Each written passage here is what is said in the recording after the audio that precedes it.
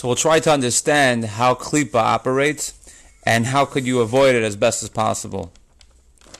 So during the time of the Beis HaMikdash, anytime a person did an Aveira, they were able to bring a carbon, and they got rid of the Ruach Shtus, the Klipah that was sitting by them in the heart.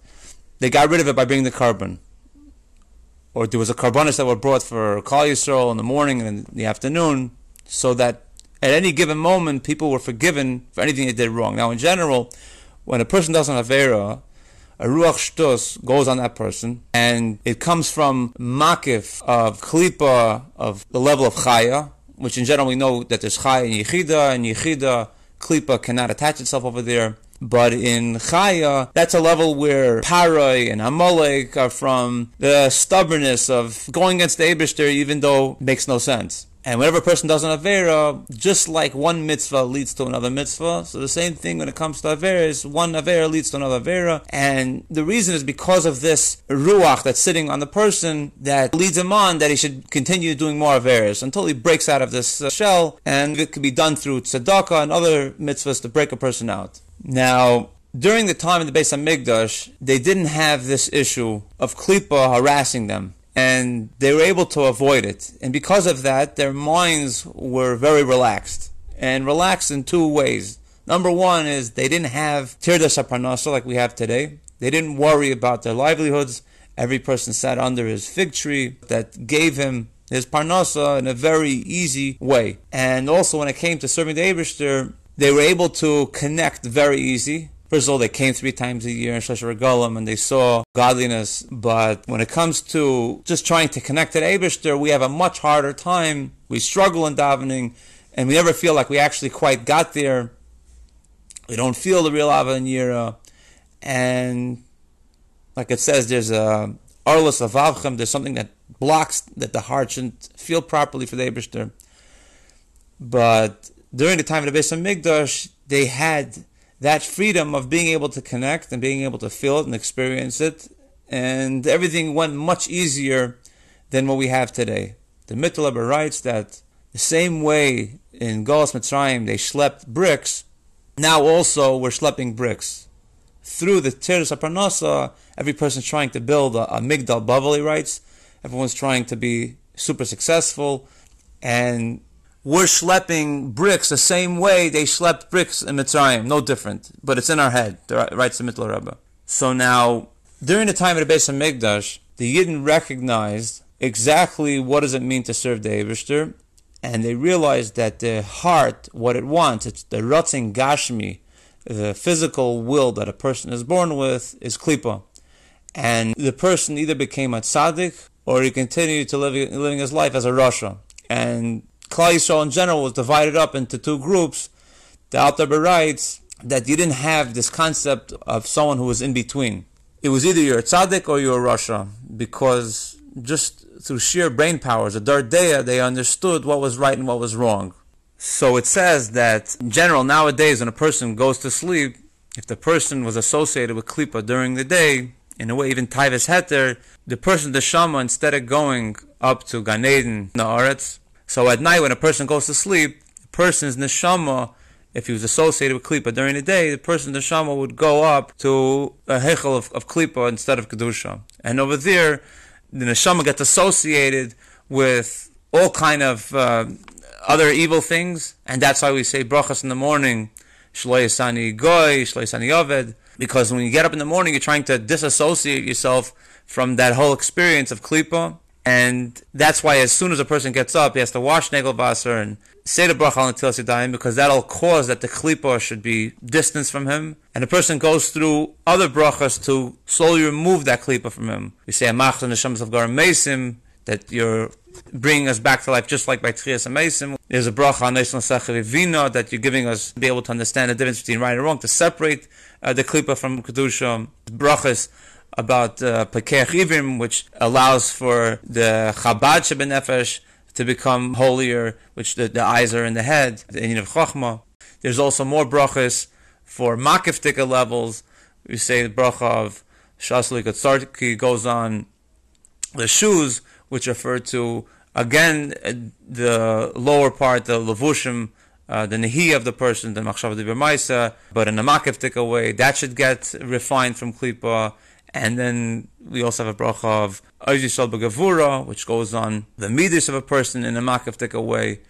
And then you also have the bracha of Oite Yisrael B'Sefara, which goes on the tefillin sheberoish, which is a makif of Chabad shebenefesh. Until finally you make the bracha Maver Shenim Einoi, which is basically trying to totally remove it from you.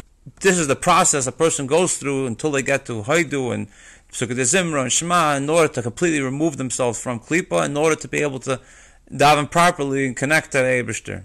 Now it says that the spot that the neshama goes to, if it was going through Kedusha during the day, it'll go to Gan Eden of the Aretz. That means it gives an actual place in Makom Gashmi. I believe it's 32 degrees south from Yerushalayim, somewhere in the Mediterranean, which we all know that there's a river that leads into 4 rivers, that over there we say Gan Yotzim Eden, that over there is Gan Eden.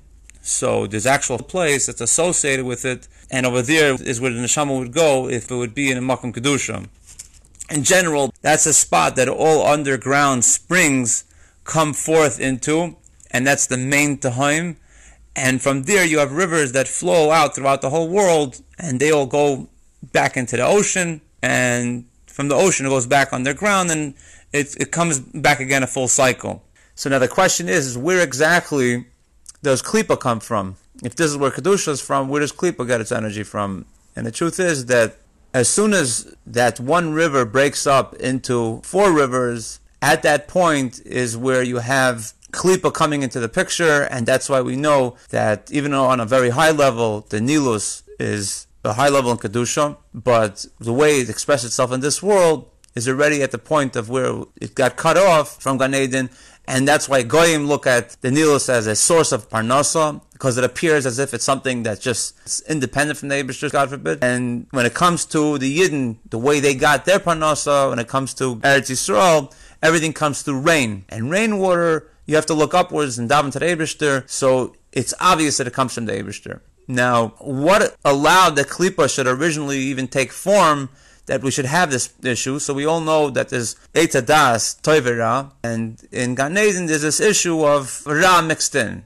So the big question comes up is, how could it even be possible that in Gan Eden there should be Inyan of Ra? And it goes as follows. There's an example given of a king, that a minister is bowing down to the king, and at the same time there's a regular servant that's bowing down to the minister while the minister is bowing down to the king. Now, the question is, the minister didn't do anything wrong over here, but the truth is that if the minister was completely bottled to the king, the servant would feel that bittul, and the servant wouldn't feel any independence that he should go and bow down to the minister. He would do exactly what the minister is doing, and the servant would also bow down to the king. The same thing that we find when it comes to the sun, that the sun is constantly bottled to the Eibishter. So how is it possible that it allows for human beings, in the case of Avodah Zarah, that they bow down to the sun? How is it possible that the sun allows for something like that? And the truth is that the sun doesn't want for that to happen. It's just that if the sun was completely bottled to the Eibishter, and it wasn't even left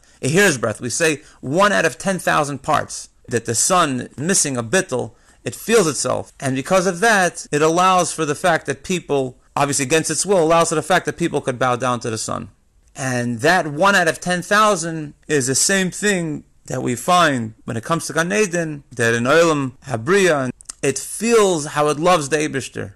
All the malachim, all the neshamas over there, they don't have complete bittul metzias. They may have bittul b'yesh, but they still feel that they themselves are loving the Eibishter. Yesh mishayev. Obviously, when it comes to Atzilus, it's a different story. But even in Atzilus, you have the concept of being completely bottled, and we say that it's a ru'uma, the very fact that what is it? It's metzias. It says, look, I'm bottled, which that represents the Klipah's noiga of Atzilus, and that allows for dinim and Klipah to come down in the lower worlds and eventually express themselves in these rivers that we were talking about before. Now it says elsewhere that if a person is associated with Klipah during the day, even Taivas Heter for the wrong reason, it causes a vapor to rise to his Shorish Neshama that's sitting in Atzilus, and it creates a cloudiness that blocks the Chabad Shebenefesh from coming into the Midas, and that causes that the person, we say Zah is considered Odom Ha'elyon,